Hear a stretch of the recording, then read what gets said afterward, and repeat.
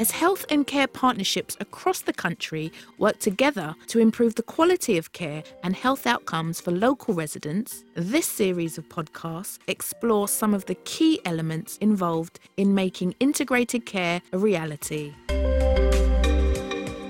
I'm Amanda Doyle, I'm a GP.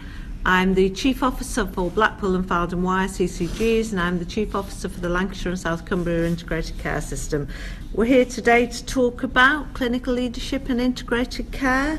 And with me I've got Professor Des Breen. Des, do you want to introduce yourself? I'm the Medical Director for the South Yorkshire and Bassetlaw Integrated Care System. And Andrea Mann, third member of today's panel. Tell us a bit about yourself, Andrea. I'm Clinical Director for Leeds PCN and Managing Partner for Coulter Mill and the Grange Medical Centre, also in Leeds. So Andrea, a PCN, what's that? So PCN is a primary care network, which is a group of GP practices that are formed up to about 30 to 50,000 patient population. Some primary care networks have formed up to 100,000 population, I believe.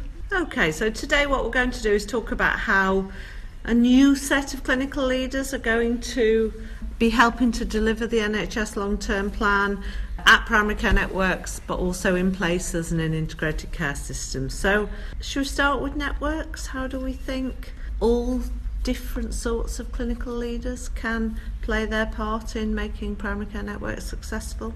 Well, within Leeds, we've got 18 primary care networks and 17 of them are led by GP clinical directors. So I'm the only nurse clinical director within Leeds. But nationally, we have got, at the moment, about 10 other nurse clinical directors and I believe a couple of pharmacy directors as well. So the specification for primary care networks does allow for non-GP clinical directors, but they're quite new, innovative roles. So I think over the years we will start to see other health professionals, and I think that's key to the delivery of networks going forward, is that we have a range of clinical skills within that role to kind of drive those changes and how we shape networks and practices within an integrated system. So why does clinical leadership make a difference? So I think clinical leadership is really key because it's really different to a management role, and understanding patient population needs and tailoring services that we deliver around patients needs that clinical expertise and experience, as well as other system leaders, and bringing together different skill sets as a team. But you definitely do need that clinical drive and at the forefront. I think there's lots and lots of managers in our system who really understand this stuff, really get what integrated care means and how we need to drive the population health management approach. But whether we can get added value from clinical leaders by their closeness to patients and communities, their ability to talk to patients and communities on a regular day-to-day basis, their real understanding of what matters to people and how the system impacts on people at every level. It's a mixture of both clinical and non-clinical leadership, and I think the development offer we offer our leadership community should be both joint clinical and non-clinical, because each one of them brings a different sort of skill set to the equation. And I think although we're focusing on primary care networks in the first part of the conversation, clearly leadership is at all different levels of the system, from a general practice and community pharmacy level to a primary care network level to a place level, and ultimately to an integrated care system, and even beyond into a regional level. And I think it's really quite important. I've been working in the sort of health sector since 1983, and this is the biggest change I've ever seen in terms of actually doing the right thing, concentrating on population health management, health inequalities, wider determinants of health. And it's going to need a huge change in the behaviours of both the non-clinical but also the clinical community to deliver that change. And specifically, we're going to have to redesign the delivery of care and care pathways across borders and institutions in a way which we've never done before. We're going to have to make our clinical workforce in particular more digitally enabled than ever before, along with our patients. And I think the biggest challenge on top of that is the workforce, and we are going to really redefine what the workforce does in terms of using non-medical, in particular, workforce and in a different way to take roles off. And I think both non-clinicians and clinicians have got a different skill set to bring to the table to drive that agenda forward, which I think is really exciting and probably the best change we're ever likely to see. Most leadership roles in most of our systems are still doctors. When we talk about clinical leads, what do we do to get other professionals involved? I think we just have to give them permission, because if you took our AHP Council was just a fantastic example of somebody saying allied health professionals covering multi-professional groups is going to be key in delivering the long-term care. So we had a natural leader that stepped up, Suzanne Bolam. She was nervous at the time. She asked for permission, said, you don't need our permission, just do it. And she set up an Allied Health Professional Council, which has been going for over a year now. They wrote a Allied Health Professional strategy in line with the national strategy, and now we have Allied Health professionals from the council and others in multiple work streams leading in different ways. And that's just one example of how you can get particularly non-medical leaders up into the system. And we've just established our health science forum now, and that covers about 50 different roles within a multitude of healthcare sectors. And I think it's so crucial that this clinical leadership should be seen as multidisciplinary, because it is the way we are going to redefine the pathways and the way we design care is looking at the competency needed to do a task and then getting somebody with that competency to do it by the fact that they've got the competency and not necessarily by their traditional role. So I think we're going to see a lot of the non-medical development happening, which is crucial to be able to complement the whole care pathway. And I think the more we give people obvious examples of people from their clinical profession leading, the more it will enter people's heads that that's an option for them and that they can step up and take those roles as well. Absolutely. I mean, my role as a nurse clinical director, so I think there's about 10 nationally. Quite a number of the questions that we've been asked as nurse clinical directors is, how did you get that role? There has been a bit of an expectation that we've been asked to do the role or pushed into the role, and majority of the nurses have just stepped up and actually said, actually, that is something that I would love to do, and I believe I've got the skill set and experience to be able to step up and do that. So some areas are faced where they've gone, for voting against medical clinical directors, and they've sort of been voted in as a nurse clinical director. So that's fantastic to see that the practices are recognising that different role set, a different qualification is absolutely key to delivering their primary care network strategy. Part of leadership is to change leadership behaviour. Well, it's probably the only thing we have to do is change sort of people's behaviour and what they do. And actually, if the clinical community, and I mean multi-professional clinical community, is going to be taken forward, it often needs clinicians to be able to articulate that argument in a way that only they can, because they know their patients well, they know their populations well. They are uniquely placed to actually know what some of the challenges are and how we can break down some of those challenges. So I accept on the one hand that we are short of clinical staff, but I accept on the other, if we don't have clinical leadership, I think we could be taken down a wrong route. I'll just give you a specific example of that. In the digital world, there's lots of tech out there for tech's sake that was clearly designed by technical people with no thought whatsoever about the usefulness of it in the clinical practice. I agree. I think some of the work, when we've seen it coming out into, I'll give primary care as an example, where we've seen some of the clinical templates coming out, which is clinical led in practice with patients, has been from non-clinicians, and they don't always work within practice. So you do need some of that leadership to kind of drive some of them changes and influence how. But again, I take your point about we've got some really good managers, and yes, we have, and my other role is in management, so I have a dual role. And some of that is about working differently with different people to get the best out of the different skills for the end product, whether that's a new pathway, a new template, a new service. So it's not just one person leading on something, it's that whole team approach. The other thing about clinicians leading, it gives a different perspective in terms of your career pathway, so your development. So not everybody wants to be patient facing all their career, and as they develop within their roles and expertise, they see the the drive for quality or changes, and they can influence that. Different parts of the career are towards sort of moving into different roles, on a dual role, as well as enjoying that patient satisfaction, but also getting some satisfaction out of seeing the changes that we make. If you look at a lot of people's leadership journey, it's obviously a portfolio type of approach. It's not linear, and they often start very early on in their career by sort of leading something within their own micro team in their 4 or 5 people, let's say, in a general practice or whatever. And then as they want to start to contribute more to the changes in the delivery of healthcare, they can only do that by actually getting themselves into positions where they can achieve that. And that's often into leadership roles in different parts of the system. There's also something about making yourself credible.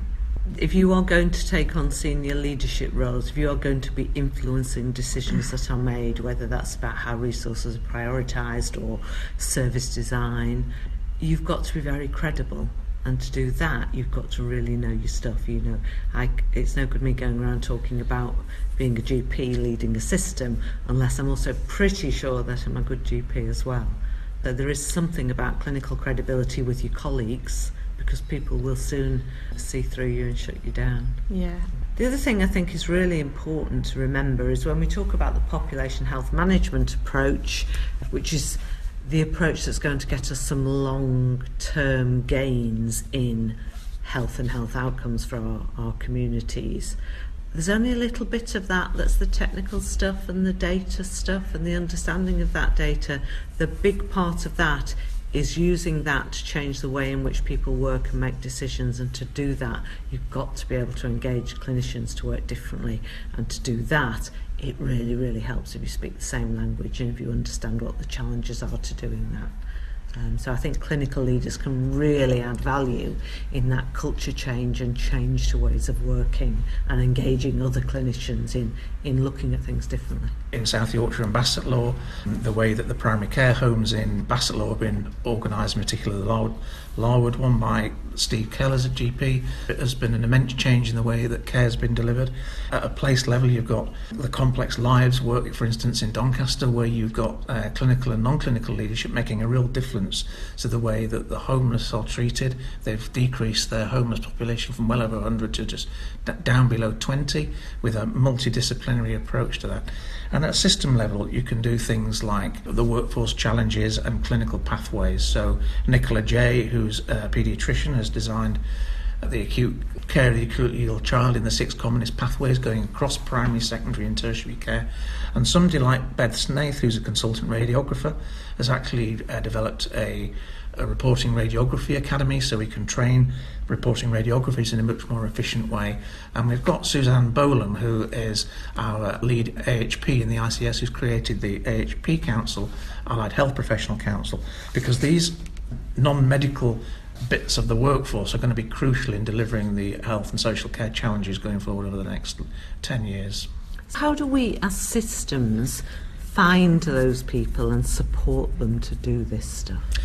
I don't think health and social care sector traditionally has been very good at trying to select its leaders on their and also manage their talent. I think all the systems at the moment are putting in talent management posts there to be able to do that better. So the selection can be varied from 1,000 applicants with a 6-day recruitment process to only one person putting his hand up, and I think we haven't cracked that yet.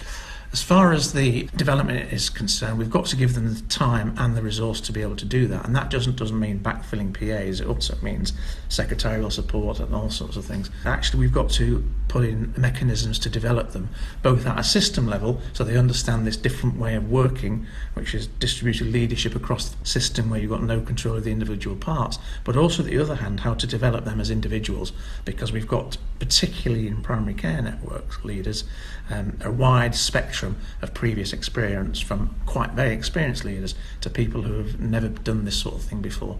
And I think it's a real challenge to be able to tailor support to that, but we have to support them, otherwise they'll fail.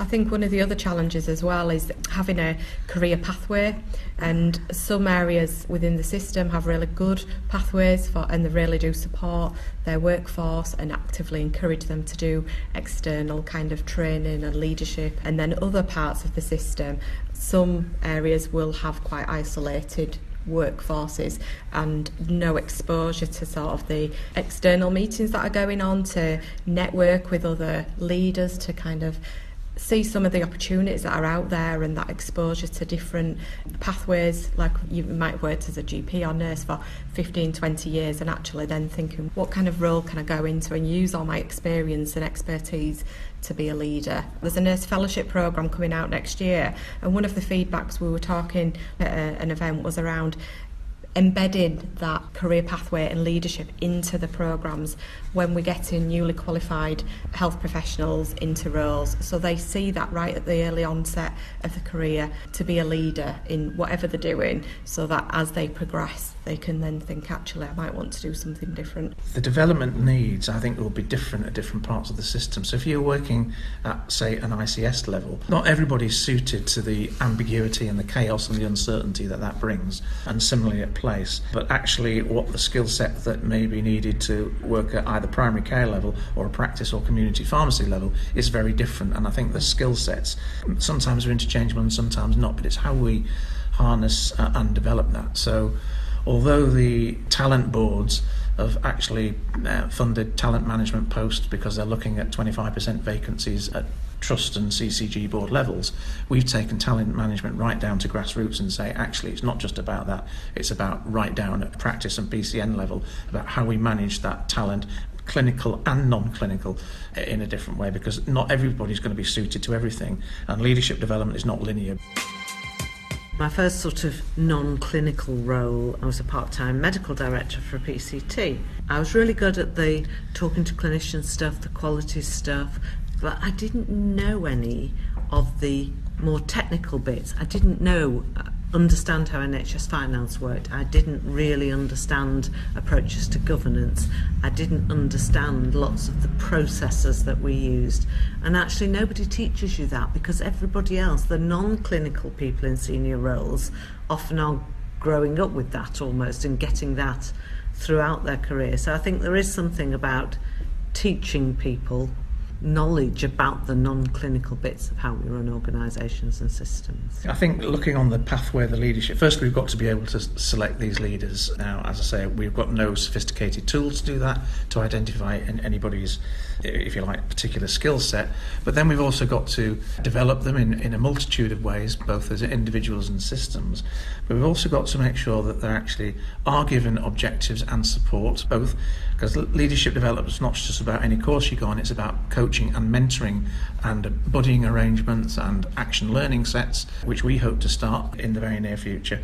And then it's also about giving them different options, but it's also about giving them the admin support, but also supporting them when things don't go right, because we often don't support them when things aren't going right, and it's not because of the leaders, it's because this stuff is really difficult. And we must support them in a positive way. And actually, if people are finding this, that they just don't want to do it, we've got to have proper exit strategies for clinical leaders if really it didn't really suit them. The other thing is connecting them with the other. You know, we talked about mentors. You don't necessarily have to be a formal mentor, but just somebody within the system that you can kind of put them in contact with if they're needing any support. Or sometimes when you're early on in your career and sort of going to the sort of wider system leader meetings and, you know, with people that are well established in the roles, it's understanding, like we said, the language at meetings and having some debrief afterwards as to kind of what actually was discussed there, what does that mean and how does that affect me in my role, so that I can kind of take that away and make some changes, and recognising that that takes time to feel confident as a leader and understanding the system, because it's changing all the time. You could do a leadership programme 10 years ago, but actually you need that enthusiasm sometimes going back to something else or some event to kind of just get re-energised. You mentioned leadership programmes, and I think it's really important to think about how we tailor those to fit in with people who have a clinical workload as well. So I remember years ago, I applied to go on an aspiring directors programme or something like that, maybe an aspiring chief execs programme, but whatever it was, I said, look, I can't do Mondays because the clinical workload is too great on a Monday, I can't get out. And I said, oh, if you can't do Mondays, you can't be a senior leader in the NHS sort of thing. And therefore I never did the programme. Actually, we need to be flexible to tailor things so that we do encourage clinicians to want to be part of it? Often these programmes have fixed days, which can be difficult. I think we've got to look at other novel ways of online support plus individual mentoring plus action learning sets and different ways of doing it to be a little bit more flexible. Hallam University has got a clinical leadership development programme across its system, which if you wanted to could be certificated at postgraduate or diploma level, but they've been flexible enough to say that you can actually pick and choose and not necessarily have to complete everything if you are needing specific development in some of the modules, which often can be done online or work-based. Going back to the focus of primary care networks, this is a fantastic opportunity. Our mantra has always been everything's got to be central to the patient, close to home as possible, close to their community as possible, and just as a rough rule of thumb, 80% of things should be done at neighbourhood and place level, and only where you can't do that at neighbourhood and place should it be done at a system level. And I think that's why we have to have a suite of offers. I think if we don't actually support primary care networks really fully and truly, then nothing can happen at a system level, because we are going to be reliant on primary care in its widest sense, delivering care in a different way, that so-called left shift, to include, all the other bits that the local authorities do, like housing, education, employment, that sort of thing. If we're really going to make a difference, we've got to pay massive attention to that if we're ever going to redesign the health and social care as where it should be. And for that you do need both non-clinical but clinical leaders at different parts of the system, but specifically at primary care network level. That's really a really important area. I think we are seeing examples now where consultants in hospitals are stepping up and saying, actually, we can't continue like this. We either can't deliver new treatments or innovative treatments, or we can't maintain rotas because we are struggling to recruit, and we need to work across this system in a different way. And they're stepping up to drive some of that change. So they're feeling empowered, I think, to step outside the boundary of the organisations they work for to find solutions to the challenges that those organisations are having, and we need to encourage more of that. We've just redesigned our hyperacute stroke service pathway, and that's really saying if you really want the best for the patients, we can't continue delivering hyperacute stroke services in hospitals where not many patients receive the treatment. That has to be concentrated. So that was a clinical argument that was quite easy because it was evidence-based. It took a lot to deliver it because we had to obviously engage multi-professionals in that service, but actually once we articulated the change, then leaders did come forward and we had that leadership. Keeping on with stroke, actually there's not just hyperacute stroke services and the acute stroke service, and then there's a rehabilitation phase, and it's particularly the rehabilitation and the acute stroke service phase whereby actually it's a very multidisciplinary. It's quite hard and heavy work, and it takes a long time often, and most of it can be happened in place or community levels, and that's where we've got to see leadership at all bits of the system to redesign that in a different way. And clinicians are uniquely placed to be able to understand the complexity of those clinical pathways. How would a clinician go about starting this? If they saw leaders stepping up around them and thought, I could do that? I think first of all is having that first conversation as to what it is that they understand that they're inspiring to be, what that role means, and putting them in contact with the right people as to who can have that conversation and how they go about accessing those roles. And initially sometimes it's just having an expression of interest and them early conversations, and then building from that in terms of where they're working, and thinking about that flexibility of the workplace. Is some will be a bit restricted if they're working full time, and can they have that release from practice to actually step up and do a role if it's 1 or 2 days a week. Some of these roles in a developing ICS and place and neighbourhood level, some of these roles are quite defined, like we want to redesign children's surgery and anaesthesia services. So some roles are quite ill-defined, and I think it's quite difficult sometimes for people to apply for these roles when they actually don't know what they are. My role, for instance, changes day by day. My job description a year or two ago is going to be very different to what it is today, and it's going to be very different to what it is next year, and it's constantly changing. I think as integrated care systems and places and neighbourhoods are probably now the direction of travel, which I think is going to be the only way forward because it's the right thing to do. It's prevention, wider determinants, and getting the right patient at the right place, at the right part of the system for as short a time as possible, close to their home. Nobody can argue with that. As more clinicians are aware of the direction of travel, I think more will come forward. So do you think that the NHS really means it when we talk about giving clinicians the backing and the support that we need to step up and take on these leadership roles across integrated care systems? It takes a combination of both differing skill sets to include clinical and non-clinical to be able to deliver this agenda. So whether they mean it or not, nothing can change without not just the buy-in but the leadership of clinicians across the system. And on that note, thank you for listening. Integrated Care, a new wave of clinical leaders. Featured Professor Des Breen, Dr. Amanda Doyle and Andrea Mann, and was produced by Robert Mulligan for NHS England and NHS Improvement.